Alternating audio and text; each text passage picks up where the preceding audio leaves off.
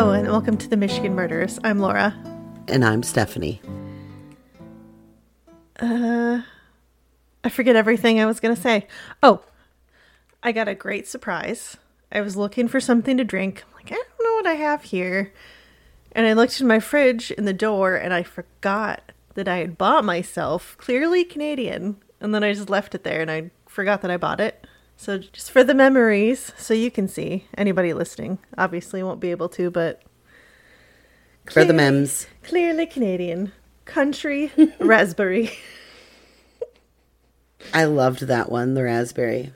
Oh my gosh, they're so good. All right. Oh, that wasn't as satisfying as I hoped it would be. I was waiting for the psst. There was a light one. A light one. Yeah, I was thinking about opening my bottle of wine, but I think my story is more drink after I read through this. Yeah. I think I'm first. Okay. This time? I don't remember. I think I am, though. That works. But for this one, I saw a news story from 2022. And I was like, oh, cool. I wonder if anything has changed with that. It hasn't. So that's why it's going to be short. Because it's still a cold case, which is a bummer. Because I kind of like ones that have an ending where they know who did it. And you find out, you know, did they come to justice? Or did they die before they went to trial kind of thing. So I was a little bummed for this one. It's always a bummer when they don't figure it out. Yeah, there's no ending yet. It's not to say that, you know, something won't happen between... Some cases are cold for 40 plus years and some are never solved. So, all right. I feel like I should get my reading voice out. All right. Coopersville is located between Grand Rapids and Muskegon, and as of the 2020 census, the population was 4,828. Coopersville is primarily a farming community. On November 6, 1994, rabbit hunters found skeletal remains in the woods in Wright Township near Coopersville.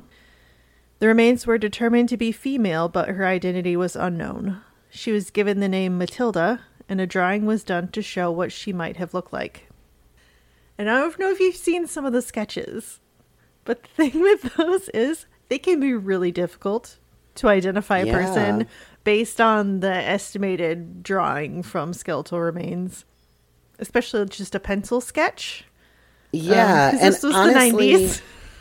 Right, and honestly, I didn't even know anything happened in Coopersville. What's crazy to me is, at least where I was living, we all called, well, my mom, we always called it Poopersville, because when you drove through it, the smell was rancid. Farming, yeah. The manure because smell. Of the farming community. Yeah, all the manure. But that just kind of makes it a little bit worse with this story. Yeah. And kind of going back to the sketch, even when we think about what we can get now, those computer images are also sometimes hard to determine who a person is from that, because there's a lot that goes into it. Like, your weight can change what somebody's face looks like. You know, making sure their coloring is right and that kind of stuff. And just little subtle things can make a person not look like a person. And right, like a man can shave his beard. A woman can dye her hair easily. Yeah. And I think especially considering 90s, early 90s, it was 1994 when they found the body. It's not like today where just everybody sees the news and it can be shared everywhere. It's like news and newspapers, essentially. Very much that. So if somebody goes missing back then, how do you find them and track them down when we don't have the information sharing then like we do now? But absolutely. And even subtle things. I was thinking of men with facial hair. It makes such a big difference. It's kind of crazy. Very much so. Like, you can change your age, basically. Yeah. By just shaving your face. One moment you'll look way older, and the next it's like baby you're face. In your early 30s again. Yeah. So with all that, with the advances in DNA technology, After 27 years, Matilda's identity was finally discovered. So this is kind of the story of that. Matilda's cause of death was homicide, but with no identity, no charges were ever filed in relation to her death because, who do you charge? There's no connections that you can make with that. Ottawa County cold case detective Sarah Philman said, "The biggest challenge with not having a name is not being able to trace back her steps, find out where she was last known to be, or what her past was from there." So, no way to trace them, no way to know who they are, where they've been, who might have hurt them. I can see how that would be, nearly impossible as a detective to try and solve. In 2007, a DNA profile of the victim was obtained. However, authorities were unable to match the DNA profile with anyone in CODIS. That's the Combined DNA Index System. I never knew what that stood for. I always just heard CODIS. So that's good to know. After the DNA results did not confirm the victim's identity, the case once again turned cold. The Ottawa County Cold Case Team re-examined the case in February 2021 and started consulting with other law enforcement agencies, including federal and state, as well as some other local agencies. The Cold Case Team also worked with the Jane Doe project, which uses genetic genealogy to identify unknown persons. In September 2021, detectives got a break in the case when the Jane Doe project found and sent information on the victim's genealogy. Through DNA, they learned the victim might be a missing person, Shelley Ray Kephart, aka Shelley Ray Christensen from Minnesota. The two detectives traveled to Minnesota to meet with family members of Shelley to collect DNA samples and then compare those samples to the victim known as Matilda. DNA samples that were collected from the family members of Shelley Ray Kephart were compared to the 1994 homicide victim Matilda, and on January 18, 2022, detectives then got the news they had a match. The FBI crime laboratory confirmed a DNA association after a kinship analysis. Shelley Ray Kephart was Matilda. What? Can you believe it? Shelley was 29 when she went missing from Hennepin County, Minnesota in 1993. Not much can be found about her from the news articles I looked at, but Shelley has a mother and siblings that I would imagine want to know what happened and to get her justice. Yeah. Captain Jake Sparks with the Ottawa County Sheriff's Office said, "I'm relieved that we're able to provide this closure to the family, and I'm relieved we don't have to call her Matilda anymore. We can call her by her name."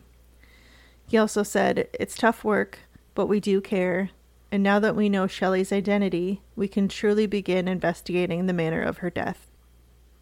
Detective Philman said, "When we actually got to meet those people, it was very rewarding, and for them it was very emotional. It answered a lot of questions for them about her whereabouts for the last 27 years. For us, Shelley has always been a person."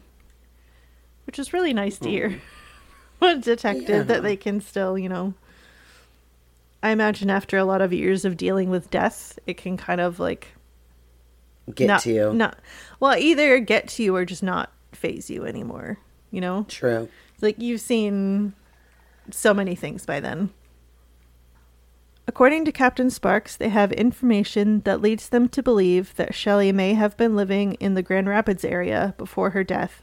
And while, as of this story in January 2022, it's too early to speculate on a suspect, they aren't ruling anything out. Captain Sparks said, "There's quite a few other females who had been killed around that time frame, and we're obviously looking into that possibility, but the case isn't solved. It's really just beginning." And I hope for Shelley's family that more information can be found and the killer can be brought to justice. And the news article stated that if anyone has any information about the investigation or who knew Shelley Ray Christensen or Shelley Ray Kephart, please contact the Ottawa County Sheriff's Office or Silent Observer at 1-877-88-SILENT. That's 1-877-88 745-368 or go to mosotips.com. Oh, man. And that information was from, I feel like I'm doing an ad, WZZM 13 in CBS News. I haven't heard WZZM 13 in a while. Man, that's... Yeah, it's gotta be rough, but especially, officers nowadays or investigators are probably finding it easier to find, like, a means to an end with these cases in one way or another. Mm. Which, even though, yes, there are still so many cold cases, especially in areas like Coopersville, though, you would think they're probably usually solving them more than anything. It's such a weird place for her to be, because it's like, did she go missing from Minnesota? Did she go missing from Grand Rapids area? Right. Because with the location, I guess she could have been killed in Grand Rapids and then just dropped off in the middle of the woods somewhere. Which is probably because, Coopersville, even though it's like a well-known town that it's there, it is kind of like just countryside, really. Yeah. Like, there's a lot of farming land and a lot of trees that you can just... Going from Grand Rapids to, like, Grand Haven or Holland, you just travel through, drop something off, or someone, unfortunately, and continue on your way. Yeah, the UP is kind of like that, too. Just woods and water kind of everywhere, and pretty much the entire coast of Michigan is water. And we have a lot of woods. Yeah. So, and I guess trigger warning, too, for anybody that doesn't want to listen to suicide stuff. Skip ahead. 30 seconds. We have the problem, too, where we had it recently. A kid, I don't want to call him a kid, early adult, past 18, decided they wanted to end their life and just went out into the woods and did it. And it took searchers a while to even find his body because they kind of knew the area he went to. And that's an issue too up here. It's like out on a lake somewhere. People are doing stuff like along the shoreline in the middle of nowhere. People just go off into the woods sometimes, and it's kind of crazy. Yeah, and unless you know exactly where you're looking. Yeah, unless they left their phone on or a phone signal or something, it's kind of hard to find people if they go out into the woods. Yeah. Man, it's rough.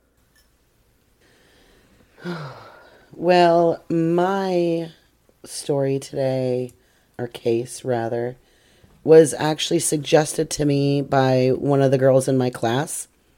We were discussing this podcast, and she had asked if I ever looked into this case, and I had not heard of it.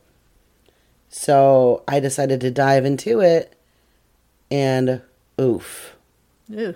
It is definitely rough. So I'm going to pronounce the lady's name as Michelle. I think that's what it is. I don't think it's Mitchell. It's spelled Mitchelle. So I think it's just Michelle with a T thrown in there. I could be wrong. If I'm wrong, I'm sorry. But it's 2015, and 35-year-old Michelle Blair was living in Detroit with her 4 children and was being evicted for not paying rent. Family states that she couldn't keep employment and would often call them asking for money, but she stopped when they refused to help her any longer and told her that she needed to get a job and go back to school. Oof. Yeah. But I mean, if you have 4 kids and you don't have a job, you don't have anything, and you're living in your own place, I mean, you kind of need to get money somewhere. Yeah.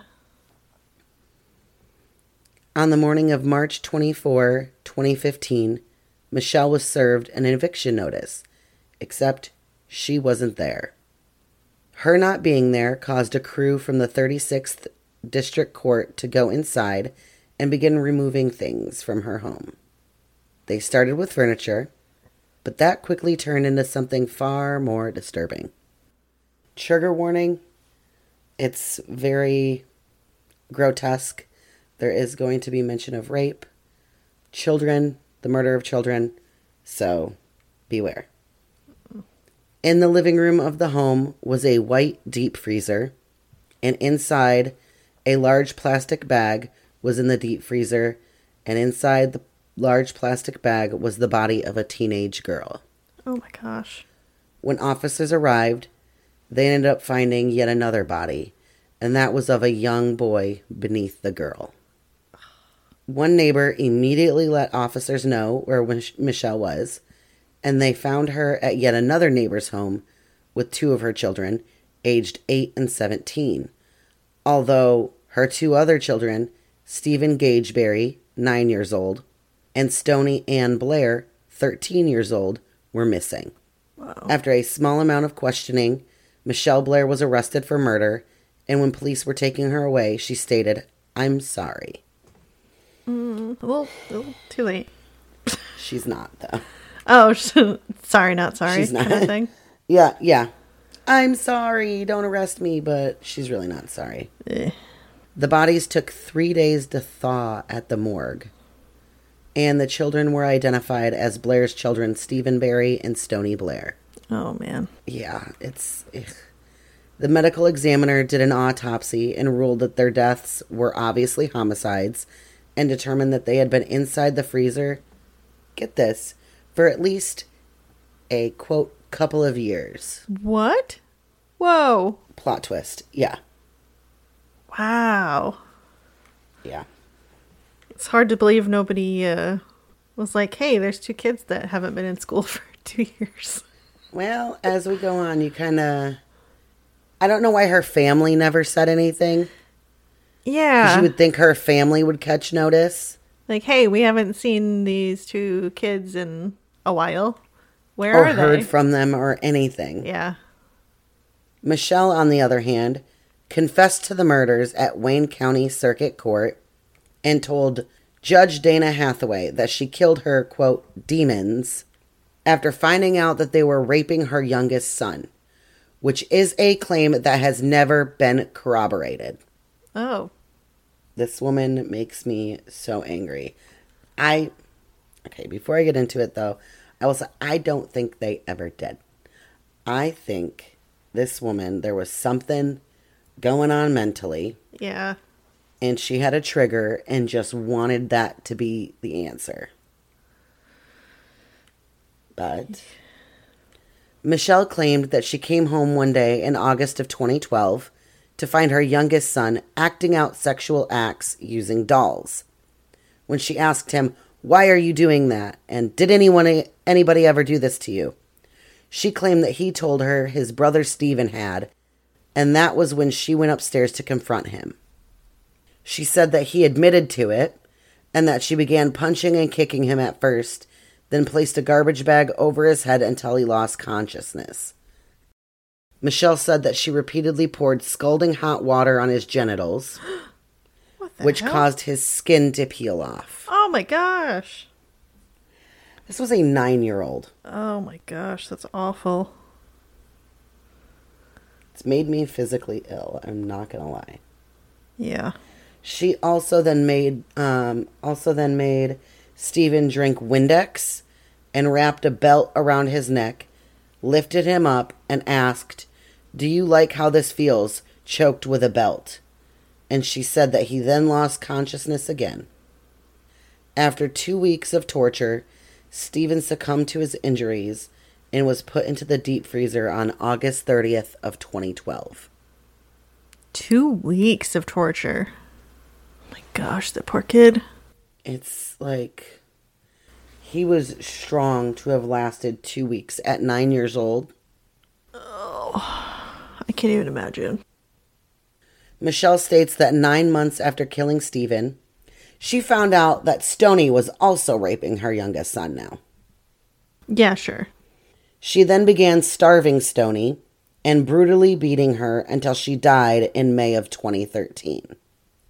She claimed that she was going to turn herself over to the police, but that when her youngest son told her that he didn't want her to go, she decided not to. Yeah, right. Okay, lady. Just makes me grossed out. Like, yeah.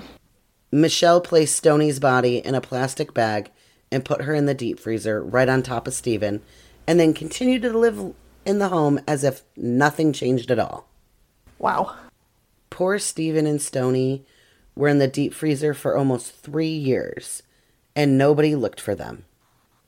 They had absent fathers, and Michelle had taken them out of school. She told school officials that she was going to homeschool them, and when neighbors asked about where they were, she always had an excuse lined up. Michelle told the judge that she did not feel any remorse, and that, quote, they had no remorse for what they did to my son. There was no other option. There's no excuse for rape. I would kill them again. Holy jeez. And of course, prosecutor Karen Goldfarb said there is no evidence of rape that was found. Michelle's parental rights for her surviving children were terminated, and CPS made sure that they were put up for adoption. But that's gotta, like, as a kid. Yeah, that would mess with you forever. I mean, it's gonna mess with a 17-year-old regardless, but the little boy, that's gotta really, like, change his entire life around. Yeah. To have your mom, make a claim as that's the reason why she killed your siblings? Well, I also found another article where the surviving daughter, Gabby Blair, talks about what transpired. And I don't know how it could have gotten worse, but it very much did. Oh. So in this other article, quote, I was afraid to even walk by the freezer. Every time I came downstairs to eat breakfast or to play a video game, I had to walk right past the freezer, Gabby explained. But there was nowhere else that my mom could hide the bodies. They were cooped up in a freezer like meat. I'm happy I was able to make it out alive. Oh my gosh. Gabby also went on about how Michelle was both physically and emotionally abusive. My mom was a ticking time bomb, she said. She always had her fuse lit, so anything, the slightest tap, would set her off. And as the children got older, she said that Michelle's punishments became increasingly severe and would depend on her mood. For a while, there was an extension cord phase, then there was a belt buckle phase, Gabby explained. According to Gabby, it was her younger brother, Stephen, the 9-year-old at the time, who had 2 toy figures and had them in a suggestive position. She said that because of this, my mom became obsessed with this crazy notion that my siblings had sexually assaulted our youngest brother, and she started basically interrogating the youngest. Gabby remembers her mother repeatedly asking the youngest if Stephen had done something to him. He denied anything happened, but eventually told her yes. I mean, the kid is young at this point. Yeah, young, and if she's telling him over and over again, this is what happened, he probably just wants to make his mom happy. So she leaves him alone. Yeah, and I mean, if you think about it, at the time when they were found in 2015, Gabby was 17 and the youngest was 8.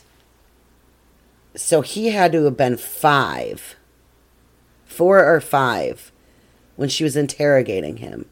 Yeah. Yeah, you're going to eventually get a yes out of the kid. Yep. There's no concrete evidence to prove that Stephen sexually assaulted the youngest, says Gabby. Also explaining that she thought he only said yes because he didn't know any better. Which, again, is what I was thinking. Yeah. Gabby said that for the next few days, Michelle denied Stephen food, asphyxiated him with a plastic bag, and tortured him until he eventually died. I don't understand where my mom's mind was, she said. Yeah, me neither. Right. I could never imagine doing something like this. Like, that's just... No, you'd have to grotesque. Be out of your mind. Completely. Things became worse when her mother ordered her to help take Stephen's body downstairs, where Michelle then put her son into the freezer. So she made Gabby, the oldest, help carry her dead brother. Wow. Yeah. Trying to live knowing that my brother is in the freezer was terrifying, Gabby said. I made sure to watch what I said around my mother. I already knew that one misstep and this is where I'd end up. Michelle apparently became increasingly more paranoid after Stephen's death, and her threats only went up in intensity. She would drill into her kids' heads what they should say when asked about their brother's absence. Eventually, Michelle turned her rage onto Stoney. And according to Gabby, Michelle began asking their younger brother if Stoney had ever sexually assaulted him. Why this? Why are you doing... I just can't understand it. Oh, man. Those poor kids. Ugh. As he first did with Stephen, he said no, but changed his answer to yes when Michelle became aggressive and threatened to beat him. Quote, if he didn't tell the truth. Wow. So she obviously knew what answer she wanted, and she wasn't going to stop until she had it. Mm-hmm. Exactly. He's saying, no, well, I'm going to beat the living shit out of you if you don't tell me yes. Okay, yes. Here's another dead kid. Yep. After increasingly violent abuse, it all came to an end in May of 2013 when Gabby stated that she saw her mother hit Stoney in the temple with a 2x4 and then strangle her with a t-shirt. Oh my gosh. Although Stoney was still alive, Blair forced Gabby to put Stoney in the freezer on top of Stephen. Oh my gosh. Then threatened her that she would be next if she stepped out of line, and threatened to kill Gabby's youngest brother and herself if she told anybody what happened. Wow. Talk about sadistic. Mm-hmm. In June of 2015, Michelle Blair pled guilty to 2 counts of first-degree premeditated murder and is serving a life sentence without the possibility of parole at the Huron Valley Correctional Facility in Ypsilanti. And these are from articles from All That's Interesting and Investigation Discovery. Wow. That's crazy. I'd never heard that story before. Yeah, neither had I. That was a trip to go down. Yeah. Those poor kids, man. And, since they were adopted out, I really hope that youngest boy is okay. Yeah. I hope so too. That'd be so rough. I mean, I would hope that since Gabby was 17, she wouldn't have been put up for adoption for long. I would hope that she would have been able to get him. But I don't know. I don't know. Yeah. That's tough at that age, because it'd be likely foster care, and then you age out at 18, and then you're just on your own. They're kind of like, well, you're 18 now. Good luck. Yeah, like on your birthday, throw you out. Yeah. Ugh. Definitely depressing. Well, I need a drink now. Yeah. And not flavored sparkling water. Right. That's why I said I think that wine is best after I read the story. Oof. Yeah. Well, thank you all for listening. Stay safe out there and watch out for the crazies. Bye. Thank you for listening to this week's episode. The music titled Teller of the Tales was provided by Kevin MacLeod and can be found at incomtech.filmmusic.io.